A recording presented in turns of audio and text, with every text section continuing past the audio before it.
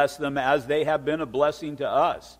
But now, Father, I just pray that we would truly worship you, Lord. Worship you through song, but also in your word and the doing of your word, that, Father, we would give of all who we are, our body, soul, and spirit.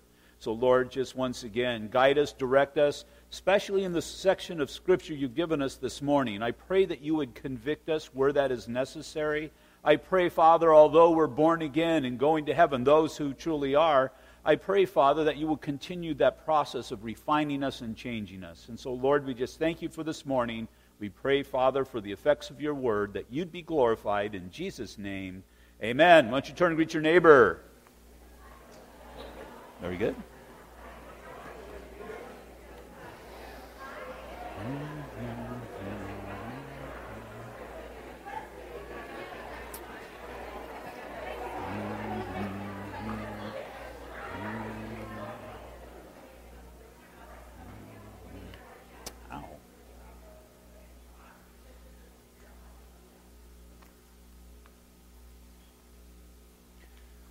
Go ahead and turn in your Bibles to the book of Malachi. Malachi chapter 2, we'll be starting at verse 1. And as always, if you arrived here today without a Bible, we'd like for you to follow along. And there should be one in front of you underneath the seat. If there isn't and you need a Bible, raise your hands and the ushers will bring one to you.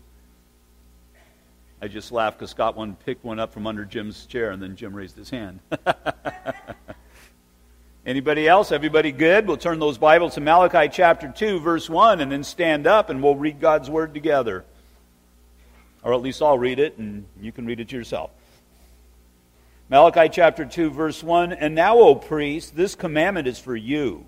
If you will not hear, and if you will not take it to heart, to give glory to my name, says the Lord of hosts, I will send a curse upon you, and I will curse your blessings. Yes, I have cursed them already, because you do not take it to heart. Behold, I will rebuke your descendants and spread refuse on your faces and refuse of your solemn feasts, and one will take you away with it. Then you shall know that I have sent this commandment to you, that my covenant with Levi may continue, says the Lord of hosts. My covenant was with him, one of life and peace, and I gave them to him that he might fear me. So he feared me and was reverent before my name. The law of truth was in his mouth, and injustice was not found on his lips. He walked with me in peace and equity, and turned many away from iniquity. For the lips of the priest should keep knowledge, and the people should seek the law from his mouth. For he is the messenger of the Lord of hosts. But you have departed from the way. You have caused many to stumble at the law. You have corrupted the covenant of Levi, says the Lord of hosts. Therefore, I also have made you contemptible and base before all the people, because you have not kept my ways and have shown partiality in the law. Father, I pray that these things would not be named amongst us, but the fact of the matter is, in our personal lives at times, they are.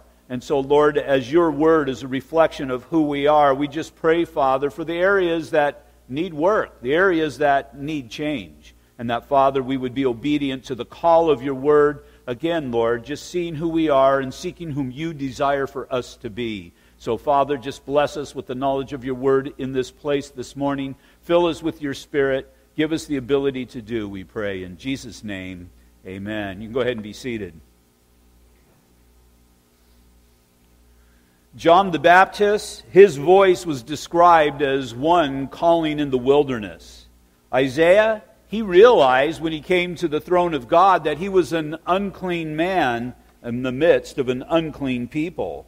Moses was constantly dealing with a stiff-necked people, and at times Moses himself had a pretty stiff neck.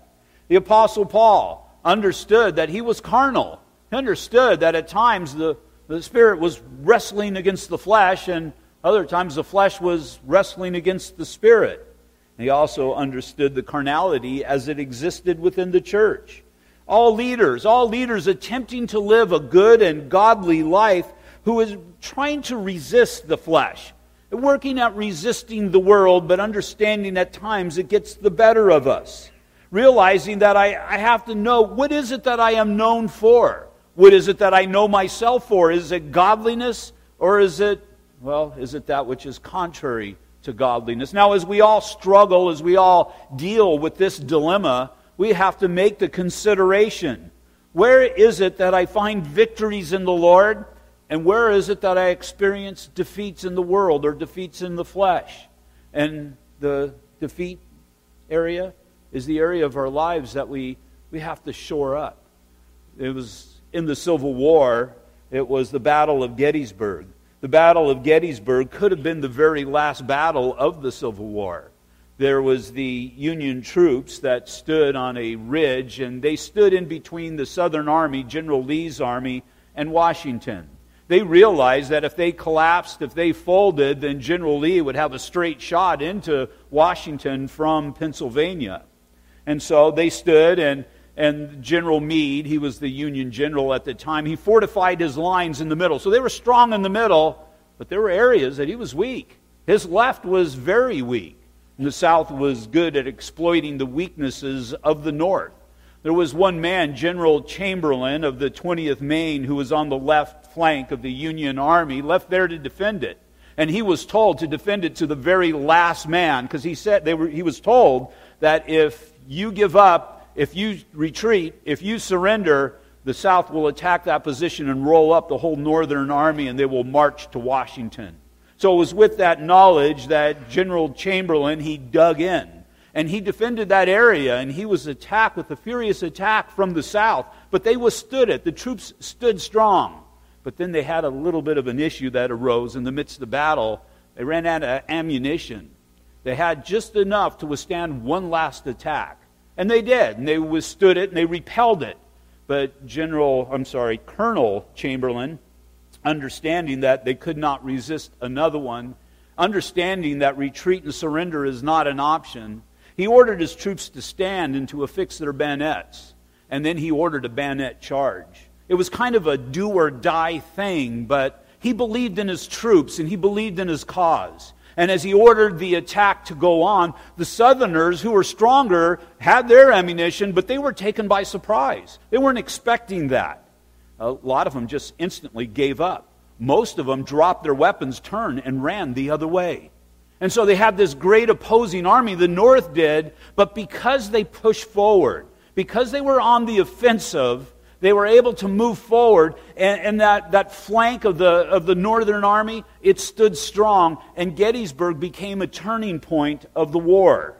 See, it's just a few people that are willing to stand strong. But it's also, well, that would be the leadership, but also those who are called to be led. It's those who follow godly leadership. We follow godly leadership, and when we're told to advance, we advance. We're obedient to the call of those whom God has put in place. And so we see the necessity of godliness with those who have been put in place. Leadership, well, James said in James chapter 3, verse 1, ladies will be studying it in a few weeks, let not many of you become teachers or leaders. Why? Because you'll be held to a higher degree of accountability. You'll be held to a higher degree of accountability in the things that you say and the manner in which you live your life. That I fall into that category. And so I'll stand up here. I'll tell you, I don't live a perfect life. I'm unable to live a perfect life. But the things that I say from this pulpit, you should be able to examine my life, and I better be doing those things, or at least working at doing those things. It's the dynamic of leadership. Leadership ultimately is responsible. You're responsible for the training of the troops. You're responsible for the orders given. And ultimately, you're going to be responsible for the outcome. All leaders will stand before God and give an account of themselves. The Apostle Peter understood this concept, not speaking so much to leaders, but to those who are being led. In 1 Peter chapter 5, verses 5 and 6, it says, likewise, you younger people or less mature people, he said, submit yourselves to your elders. Yes, all of you be submissive to one another and be clothed with humility, for God resists the proud, but gives grace to the humble. Therefore, or because of that, it says, humble yourself under the mighty hand of God, that he may exalt you in due time. Now, it's kind of interesting what he's saying there. He's speaking to the people and he's telling them to submit themselves to the leadership. But then he closes out by saying, therefore, humble yourself under the mighty hand of God. And so what he's saying, as those who have been put in the place of being submitted to a leader, God is going to protect you. You're under the hand of God as you are submitted to that leadership. Now, that doesn't just say do everything that a leader says. We're to test the spirits. We're to make sure that the leader is adhering to godly concepts based upon the Scriptures. We'll see that in a little bit, that we are directed according to truth, that our orders are written here in this Bible, and especially in this day, there's no retreat, there's no surrender. If we give up, the enemy rolls up the line, and it's all the way to Jerusalem. But we have also read to the end of the book. We know that's not going to happen. We have an advantage. As Colonel Chamberlain was ordering that bayonet charge, he didn't know what was going to happen. We already know. We win. We win. Praise God. Amen? All right. You should be excited about that. That's a good thing. See, but it's a humble leader who can lead a humble people. That's the only way that it works. Humility in leadership, and humility in those who are called to follow. If you bring the flesh, or if you bring pride into any aspect of it with the leadership or those who are called to be humble, then the whole thing falls apart. It has to be humble leadership that is submitted to the leading of the Holy Spirit, and then those who are the followers, they are to be humbly submitted as well. Again, seeing the Word of God as the directions that we all have. And so since there is a command to submit, God always places a greater degree of responsibility on those whom this people are to be submitted to. So if you're to be submitted to the leadership of the church is going to have to stand before God and give an account of themselves. Because in essence, what they're doing is, God, by telling the people to submit to the leadership, these people are making themselves vulnerable to the leadership. And God's telling the leadership, you've got great responsibility here. Don't abuse it. Unfortunately, we've seen throughout the ages, man has abused that. Matter of fact, it's exactly what is going on here some 430 years before the coming of Christ, back in Malachi's day. The leadership has been abusing the people, and God's not going to stand for it. Why? Because they're not the leadership's people, they're God's people. They're the people whom the Lord has planted, the people whom the Lord has saved, and the people who God, Christ Jesus, ultimately is going to, for us, has died for, has paid the price with His blood. And so we need to see the value in one another. I did the devotion this morning for the choir. And choir is very interesting. I did a little bit of study in a choir because I've never been allowed to join one. But there's the soprano. Soprano's not the mafia here in this particular case. The soprano is the ones who sing really high. And then there's the baritone. They're the ones on the other side of the scale. There's the alto and there's the tenor. And so you have all of these types of voices. And as everyone does his part, as everybody is submitted to the person that's doing jumping jacks in front of them, Joanne was doing all that stuff, as they're submitted to the leadership, the one who is directing them, everything's going to work out really fine. Now, I don't know what kind of voice I have. I would imagine, I don't have a voice that sings, but either a tenor or a baritone or a bass, probably somewhere along that side of the scale. Now, what would happen if I tried to sing soprano? I would sound like Edith Bunker, if you remember Edith Bunker. It's probably sound exactly like that. That's not what I've been called to do. It's not what I've been gifted to do. But when you have the choir, you didn't think, oh, that person, they sound like a baritone. There's a soprano. No, you just heard the one voice. The one voice from the unity of everybody doing their part under godly leadership. And it worked out real well. It was a pleasurable sound that gave glory to God. Now, you take that aspect of ministry and you do that in all aspects of your life. In the body of Christ, so that there would be unity here. And then outside of this place, so that we would see others be brought into the church and brought into godly unity. Because what are we seeing in our country today? Does our country look anything like a country that is unified? As we see these riots that are going on in the streets. Now, whatever your impression of the riots are or whatever, the fact of the matter is there's disunity in this country. And what are they so upset about? I mean, everybody on both sides of the discussion and all of that, they're mad because we're trying to foster heaven here on earth and somebody keeps messing it up. Well, it's not going to be heaven here on earth. It's not going to be heaven and earth at all. This earth one day is going to be destroyed, and if you're clinging to this earth, you're clinging to something that's not going to be around for very long. And so leadership can't point to this world or this life. It has to point to Jesus Christ. It has to point to the power of the Holy Spirit, because the Holy Spirit is He who gives ability to mankind so that we see past. We see past the exterior. I mean, mankind, where's the disunity always been? It's been in the color of somebody's skin. And isn't that stupid? I mean, isn't that ridiculous? But because of pride, man seeks to exalt himself over somebody else.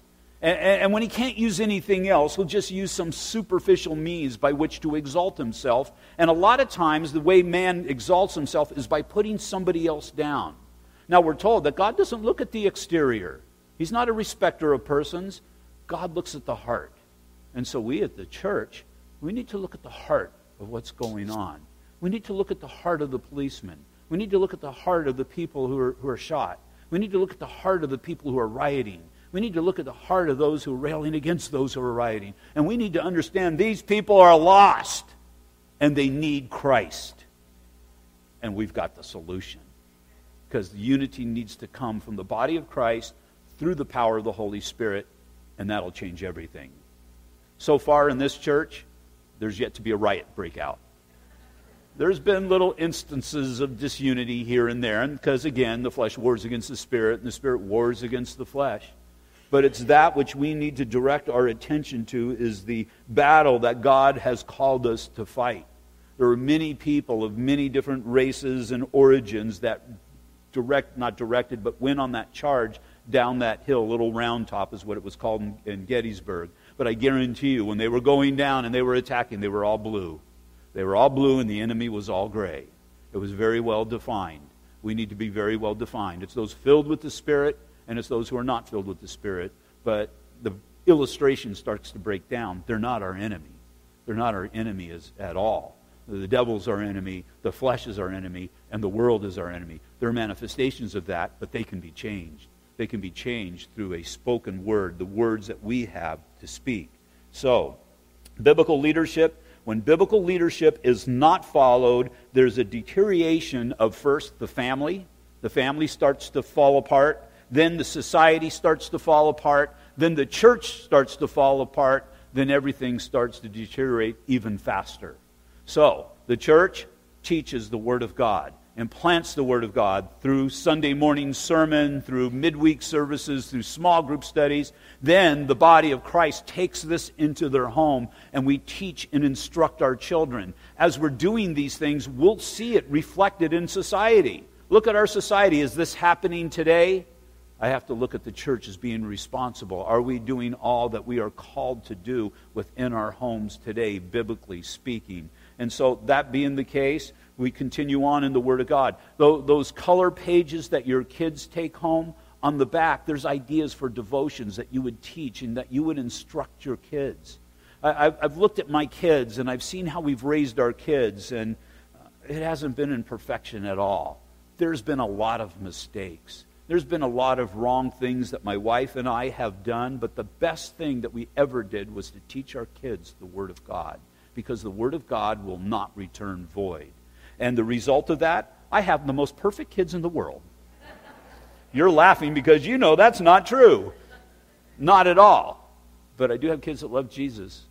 And so, again, not perfect, and I'm not saying that that's any kind of guarantee, but I do know is I've got to give my heart and soul into raising my children in the future generations that God would be glorified. And so all of this is built upon what we have open before us, even right now, on our laps. Proverbs 29:18, where there is no revelation, the people cast off restraint, but happy is he who keeps the law. Our society has cast off restraint, conviction of the Holy Spirit. Why? There's no revelation. There's no teaching and preaching of the Word of God, at least based upon biblical truth. So entering into chapter 2, God is addressing the unsubmitted, backslidden leadership of the day. The whole thing has fallen apart at the point of leadership.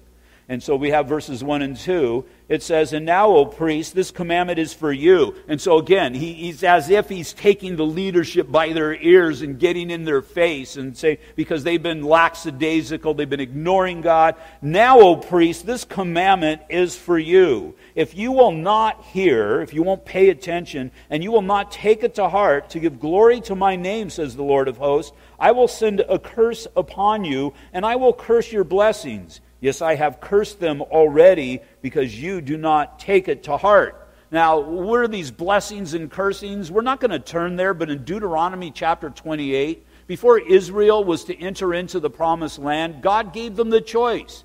Do you want to be blessed or do you want to be cursed? Now, the blessings and the cursings were all defined by God. God didn't ask them what a blessing or a curse was going to be. But the things about it is he says, I'll bless you. And if you read through the list that is there in the first part of chapter 28, he's talking about just those everyday things of life. Those everyday things of our lives that can either just truly lift us up or can drag us down. As far as a job and God providing for us through that job, or a home and a household and children and spouses and food, just all of these things that can go either way. And God's saying if you're obedient, and that's the only thing, God's not saying if you live a life of perfection. He's just simply saying, if you're obedient, I'll bless you. But if you're disobedient, those things that were blessings, well, in your lives, they'll become a curse. And can you imagine your spouse becoming a curse in your life? Your children becoming a curse in your life? Your job becoming a curse within your life? And again, just going all the way down the list.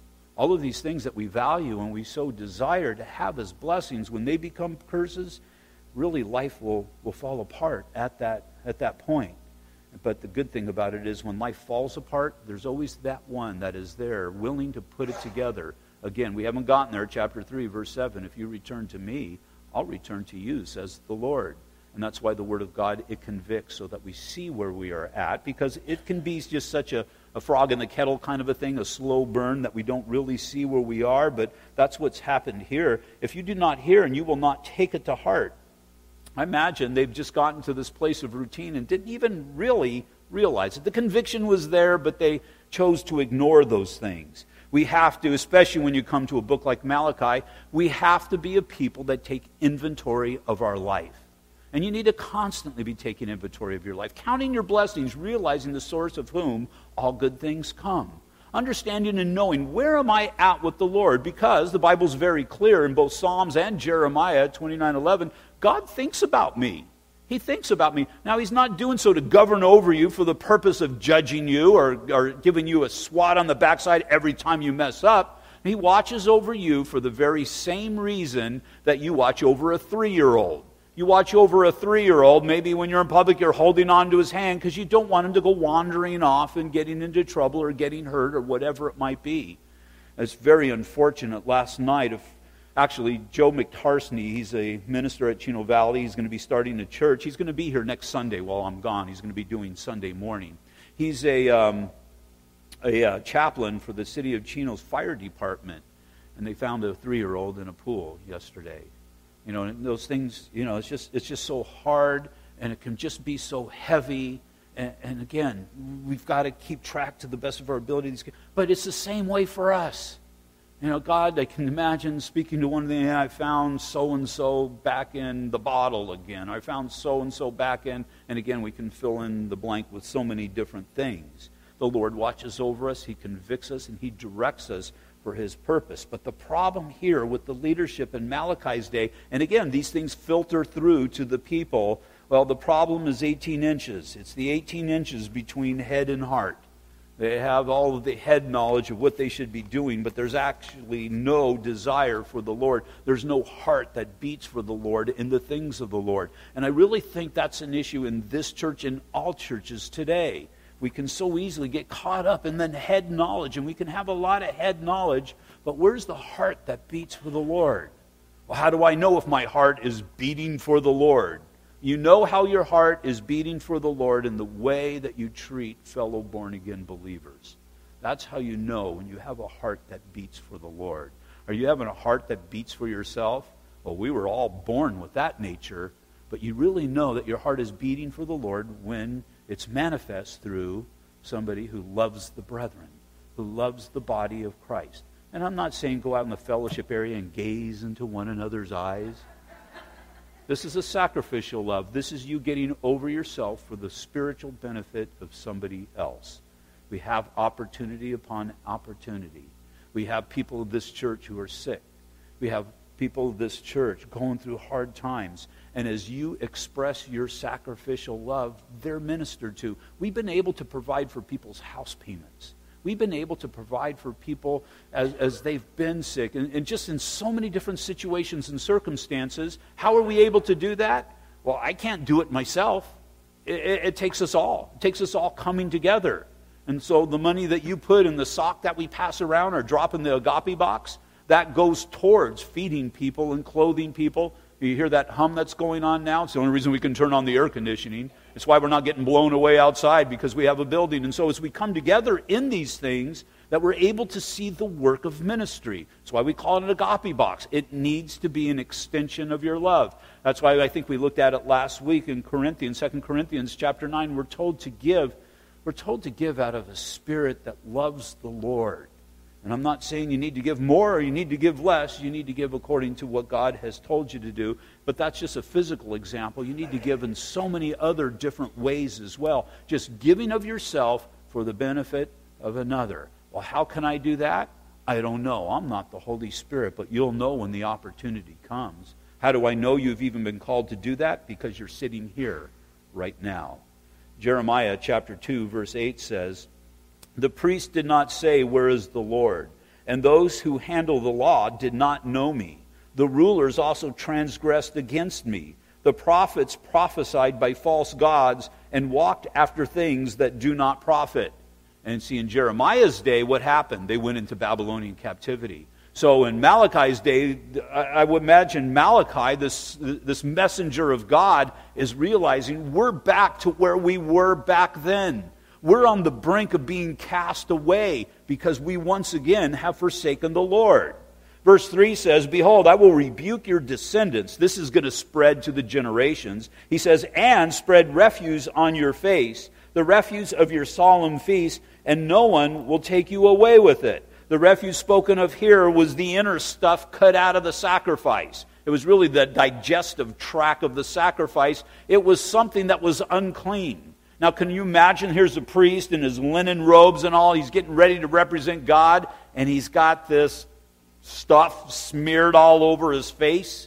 Just think, if you were going out on a date for the first time, and the person answered the door, had taken a shower, dressed real nice, but had this refuse smeared all over their face, it'd be something very disgusting. Well, that's what it is. They've rendered themselves unclean or unfit for service. That refuse was to be taken out of the camp, and it was to be burned. It was to not exist within the family of God. Now, this is also one of those things that are going to be fulfilled in Jesus Christ. Hebrews 13:12, it says, "Therefore Jesus also, that he might sanctify people with his own blood, suffered outside of the gate." Why did he suffer outside of the gate? Because sin was placed upon him. But as for today, unrepented sin is that refuse that is spread upon us. How is it revealed in the body of Christ? Through selfishness, through pride, and through people being me-centered. It's an unclean thing that ought to be taken outside of the church and burnt out there, done away with out there. We should be clean and whole before the Lord Jesus Christ. Now, in verses 4 through 9, we're going to see something that is basically the opposite of what we looked at last week. Last time we looked at 4 charges against those leaders who do not fear God. 4 things that were directed towards people that do not have a fear of the Lord. We saw that they give him no glory. Somebody who does not fear God gives him no glory. They defile the worship due God. They spiritually and physically harm the people. And then lastly, we saw their prayers are not heard. It was right after the golden calf incident, when it seemed to Moses that all had forsaken God and gone according to the ways of the world. Well, Moses needed something or somebody who would stand in the gap. needed somebody, because he's looking at these people. Even my brother Aaron, he's the one who threw the gold into the fire and forged out that golden calf as Moses was delayed talking to God. And so even my own brother doesn't really have a fear of the Lord. And so he's seen how these people have participated in this sin. And it says in Exodus chapter 32, verse 26, "Then Moses stood in the entrance of the camp and said, 'Whoever is on the Lord's side, come to me.' And all the sons of Levi gathered themselves together to him." So in Malachi, we are given godly Levi, the roots of what the priests should be, as the example of ones who truly fear the Lord. Now, all priests are Levites, and so we've seen a deterioration from that. And so what Malachi is pointing us back towards was the original purity of those who originally had a fear of God. See, it was during a time when, again, Aaron, he forged that golden calf, and they were worshiping a false god. There was sexual immorality that was going on, and there was just all kinds of sin that was in the camp. But these guys stood upon what they knew to be right, knew to be true, and knew to be pure.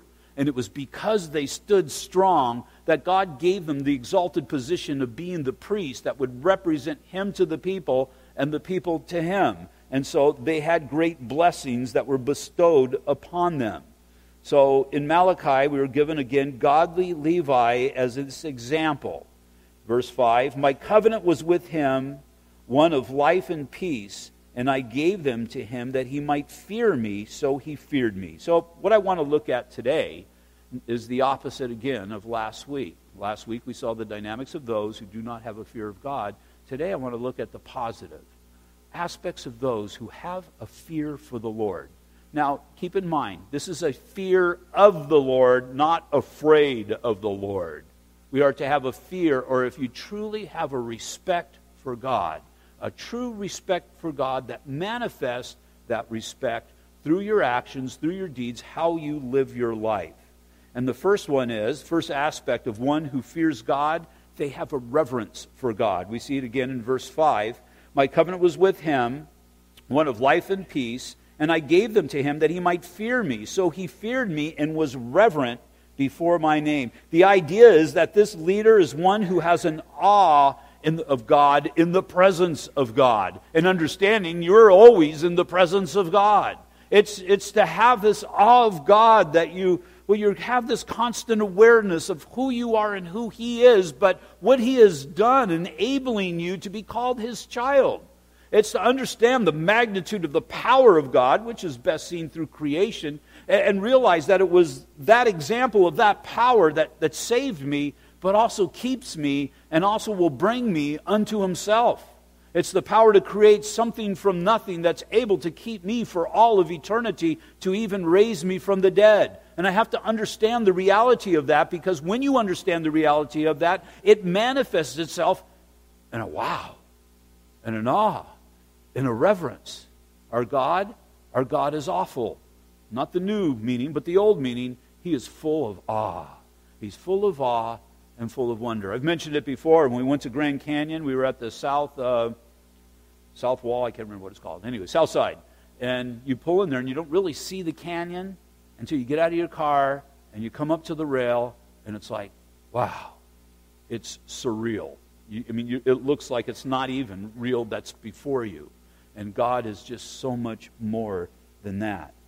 Somebody who is in awe of the presence of God is somebody who is enraptured by God's grace, captivated by His love, enthralled by His long-suffering, mesmerized by His desire to forgive, and fascinated by His holiness. Every aspect of God is grasped by the human intellect of the person who is in awe of God. This is a person who has personally experienced a relationship with the Lord and understands the privilege of that relationship. Doesn't take it for granted, but possesses it and realizes it every day of their lives. The only way a reverence of this magnitude can be fostered is through an understanding and gained knowledge of Him, or continual time in His Word. In Psalm 111, verse 10, it says, "The fear of the Lord is the beginning of wisdom. A good understanding have all those who do His commandments. His praise endures forever." So somebody who has a fear of the Lord is going to have a reverence for the Lord, and that reverence is fostered through a right understanding of the Word of God. Not that you're just going to read it and have perfect understanding, but it's going to be a continual process all of your life. The second aspect of one who fears God is he's committed to that Word. He's committed to receiving of it. He's committed to doing it. Why would he do that? Because he understands that it's truth. Malachi chapter 2, verse 6, the law of truth was in his mouth, and injustice was not found on his lips. Psalm 119, verse 11, your word I have hidden in my heart, that I may not sin. So, what is it that you consider the Bible to be? Now, the easy answer would be the Word of God, and that's true. But what is the Word of God? The Word of God, above everything else, has to be that it is truth. It has to be truth. If it's not truth, it is of no use to mankind. It's somebody's good ideas. But it has to be truth, and it has to be truth that plays out in our lives in a very practical way. It can't contradict itself. It can't be proven false at any point in history. It has to be truth from Genesis chapter 1 all the way through to the end of the book of Revelation. And every aspect of it needs to be relatable, if it's truth, to our lives today. Now, when Jesus was standing before the Pontius Pilate in John 18:38, Pilate just kind of rolled his eyes and said, "What is truth?" Well, I'll tell you what truth is here this morning. Truth first is singular. Truth is singular. There can't be other truths that conflict with the singular truth. I mean, think about it. We've got the Bible. We call the Bible truth. And people will look at Christianity and say, okay, well, yeah, I believe Christianity is a good thing and all of that. And so, it's good for them. And then there's the Book of Mormon. And the Mormons will tell you the Book of Mormon is truth. And then there's the Quran. And they'll tell you that the Quran is truth. Well, there's a problem here. All three can't be truth because they conflict with one another. And it can't be truth for them, and truth for us, because that's not the way truth works. Truth has to be singular. It's singular, it's whole, and it's consistent. It can't be fragmented. Truth has to be related to every other truth within the Bible. And so there's three main truths that we see in the Bible. And when I say main truths, just three main things that we can grasp onto for the point that I'm making. And it's the truth in creation, the truth in salvation, and the truth in revelation. The truth in creation, well, we brought in a theory, we as a people have brought the theory of evolution. And what has it done? It's diluted the truth. I mean, it hasn't actually done that, but in the hearts of people, it has diluted the truth of creation. The Bible says, in the beginning, God created the heavens and the earth. The Bible, at the very beginning, it states a truth. If you're able to undermine that truth, then you're able to undermine everything else in the Scriptures. If that truth stands up and stands the test of time and examination, then you had better pay attention to the rest of the Bible. Salvation, wouldn't it be a bummer if salvation, the way to salvation, changed at some point? Wouldn't it be a bummer if God kind of changed his mind later on? And it'd really be a bummer if the way to salvation changed while you were on your deathbed and then you died and you're standing before God and saying, you know what, I changed my mind, that's not the way it worked anymore. And you weren't able to follow through on that. We'd have absolutely no surety, no peace within our lives. But God has given us foundational truths. There's creation. In creation, I see the hand of God. And I know the God who is mighty to create is the same God who is mighty to save. And then I see the truth of salvation. Because there's definitely the truth of our sinful nature, because I spent a lot of time trying to ignore that one. But at some point, I had to admit that one. And when you come to the place that you're a sinner and you're separated from God, you had better hope that that way to salvation is a truth that remains steadfast and firm. And then there's the truth of revelation. When I say truth of revelation, in that we will be revealed before the throne of God, that there is a future. And I do have hope in that future, and it's not predicated upon mankind living in racial harmony or any kind of harmony, but it's all about what God has done in the hearts of men's hearts and souls. That's where our hope needs to lie. If you study creation as the Bible states it, the truth you start out from, as I said, is in the beginning God created the heavens and the earth. Then every other known truth will fit in its place as one united truth. All of our belief systems that are contrary in creation, what are they called? They're called theories. They're somebody's good idea or somebody's opinion. Which leads us to our second point when it comes to truth. Truth is objective and it is not subjective. Truth is as it is and cannot be defined according to what anybody thinks it should be. So truth being objective, that means you look at truth and you learn what truth is, or you see what truth is. If truth is subjective, that means truth is what I think it should be.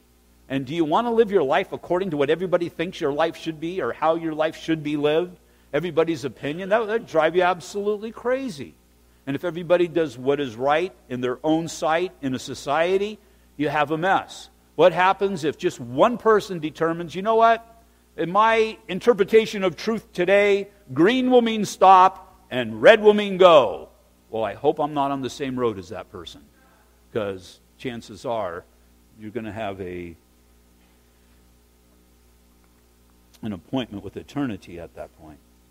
So it can't be what I think it can be. It can be observed, it can be discussed, it can even be reinforced, but it cannot be changed, nor is it open to interpretation. Again, notice that the Bible tells us truth and does not leave room for anybody else's opinion. Proverbs 35, every word of God is pure. He is a shield to those who put their trust in Him. Thirdly, from the perspective of the Bible, all truth comes from God. It has a divine source. It doesn't have a source of a philosopher, of a wise man, or anybody else. The truth that we have is given to us from above, from God. John chapter 18, verse 37, Pilate therefore said to him, "Are you a king then?" Jesus answered, "You say rightly that I am a king. For this cause I was born, and for this cause I have come into the world, that I shall bear witness to the truth. Everyone who is of the truth hears my voice." Well, that would make sense if you understand who Christ is, that Christ is God. That's what we're looking at on Thursday night as we're going through the Gospel of John. It's the deity of Jesus Christ. And if Christ is God, ought you not to hear what He has to say? If He's truly God, wouldn't everything that He say be rooted and grounded in truth?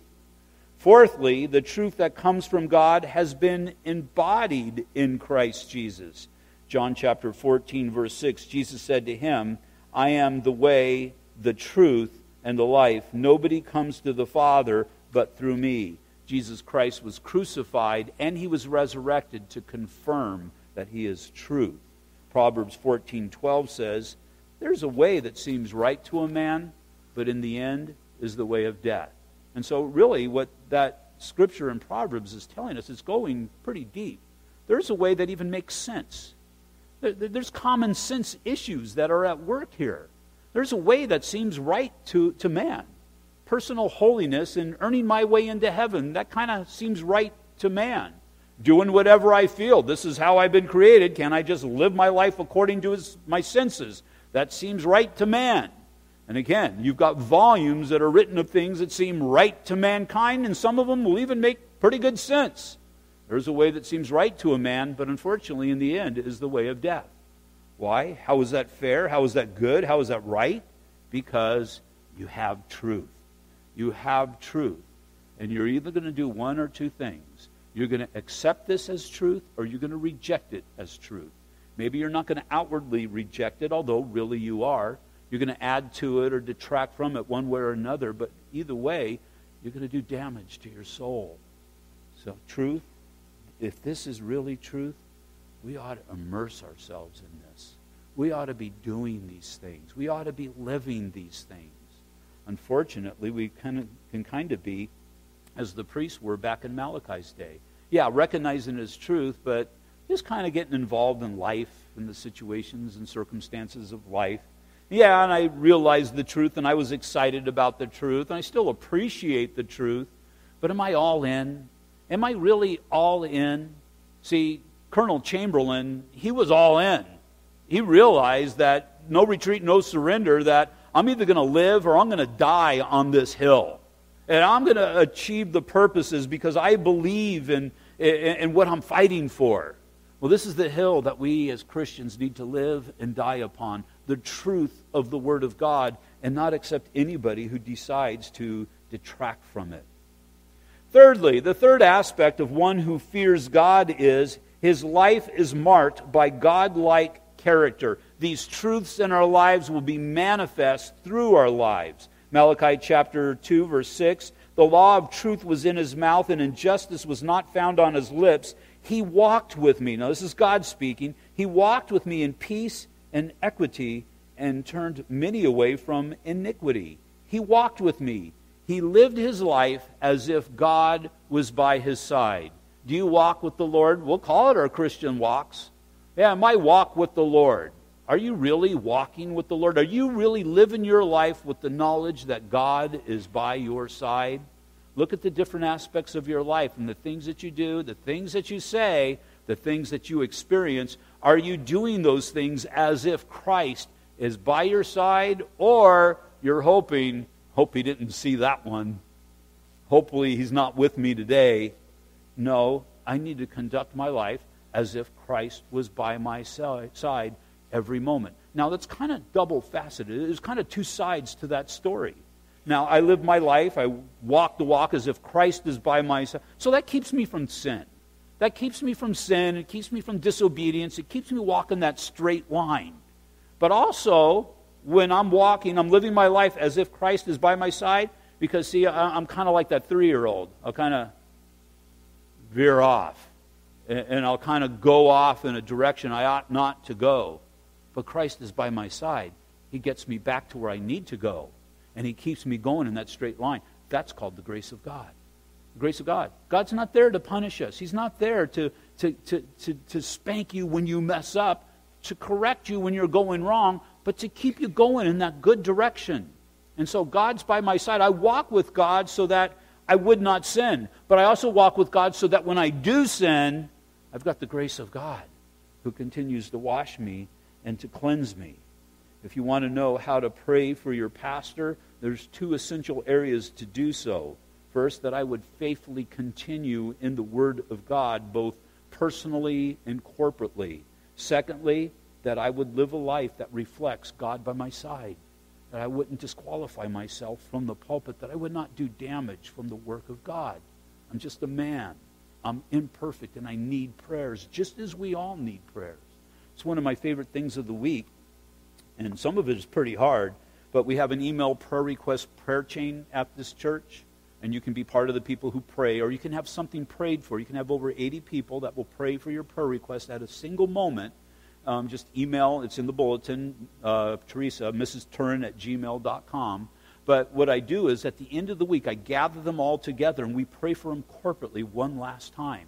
And it's a blessing to be able to pray for the church. It's some of those things that we know that we're being the church that God has called us to when we're entering into people's personal lives and praying for the situations and circumstances that are going on.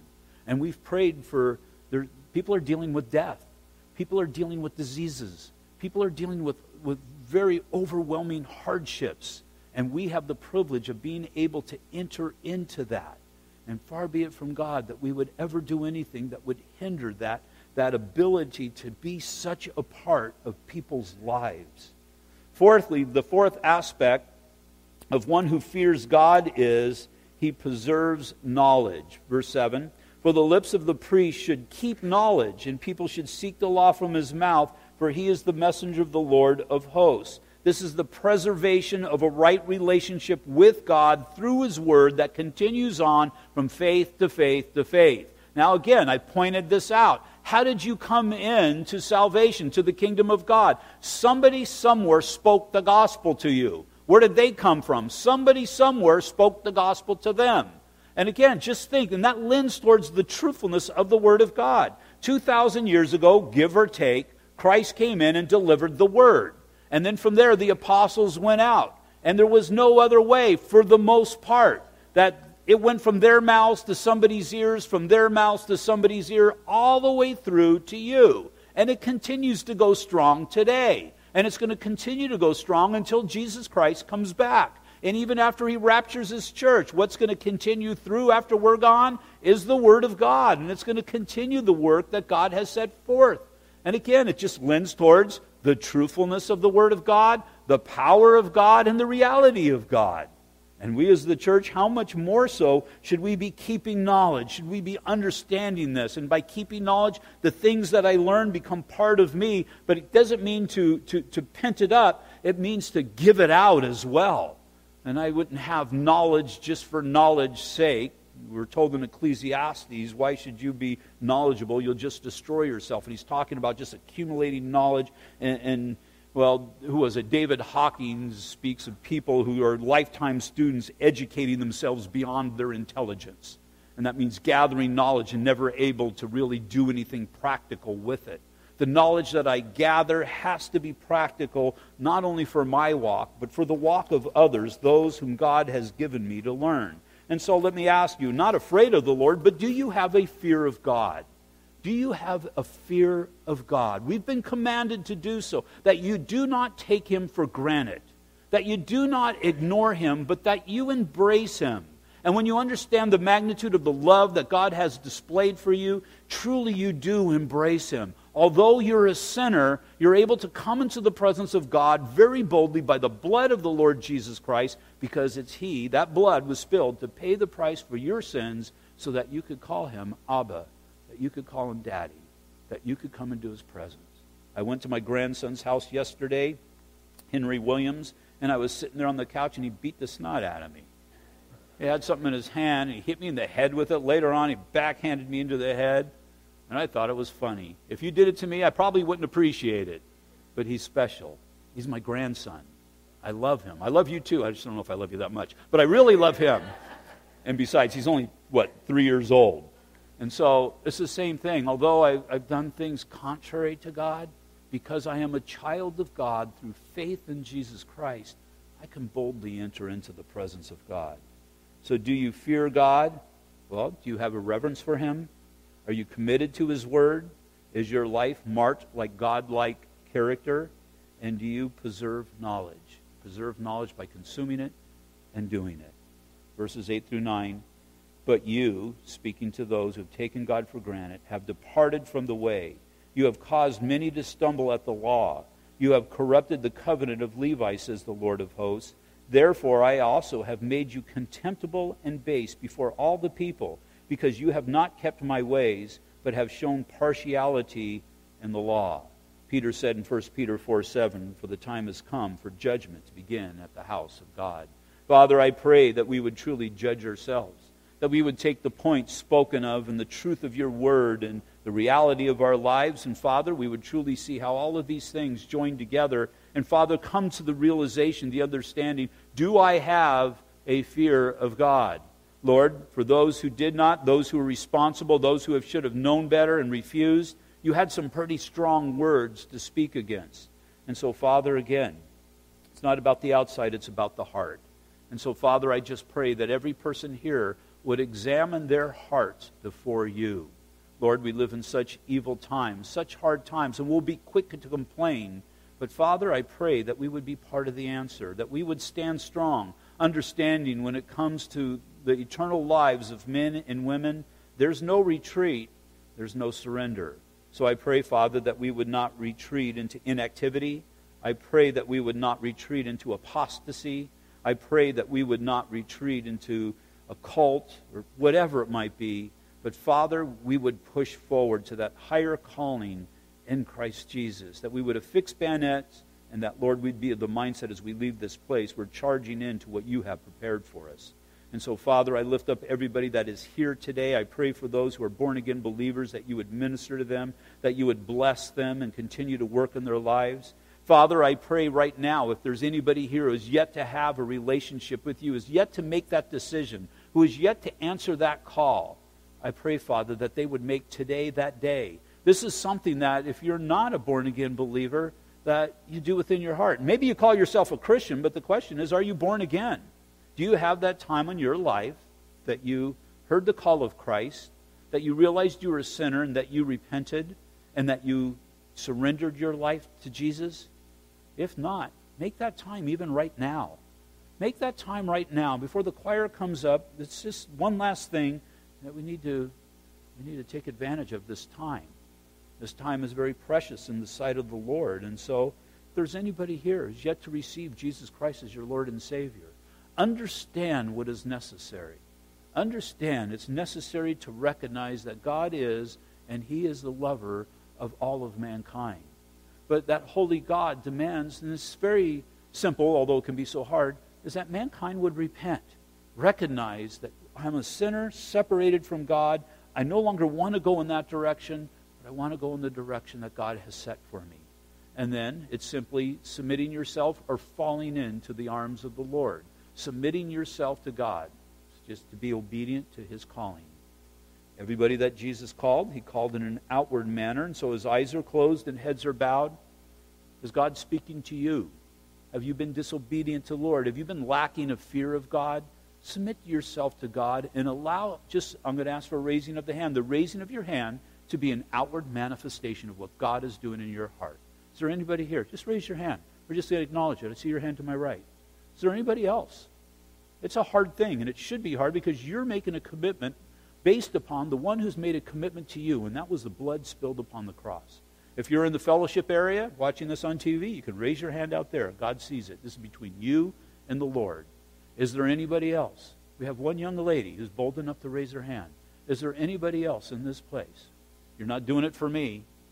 I just don't want to see you go away from this place unchanged today. Is there anybody else before we pray?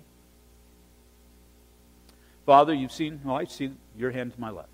Father, you see the hands that have gone up before you, Lord. And because of that, we just praise your holy name, Father, that you would continue to work on the hearts of men and women.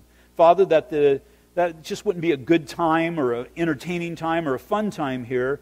But Lord, it would be a time that tears the heart from our chest, that we would be revealed for who we truly are, understanding, Lord, that you'll do a work in our lives. And so, Father, I pray for those hands that were raised, and pray, Father, truly that this was an expression of what you have already done in their heart. It's not the raising of the hand that saves us. It's because we're saved that we raise our hands. And so, Father, I lift them up to you, that they would walk strongly with you. Pray that they would be bold, and pray, Father, that, Lord, you would truly reign as Lord over their lives. And so, Father, we just thank you for today. I just pray for our service tonight. I pray for all who have come out here today, that you would go before them and bless them. And, Father, I just pray for this choir. And once again, Lord, just thank you, Father, for their faithfulness in the past 8 weeks of after Sunday service to devote this time that we're able to partake of their blessings today. And so, Lord, we just lift all to you, thanking you, God, for your goodness and your graciousness. In Jesus' name, amen. Will you all stand, please?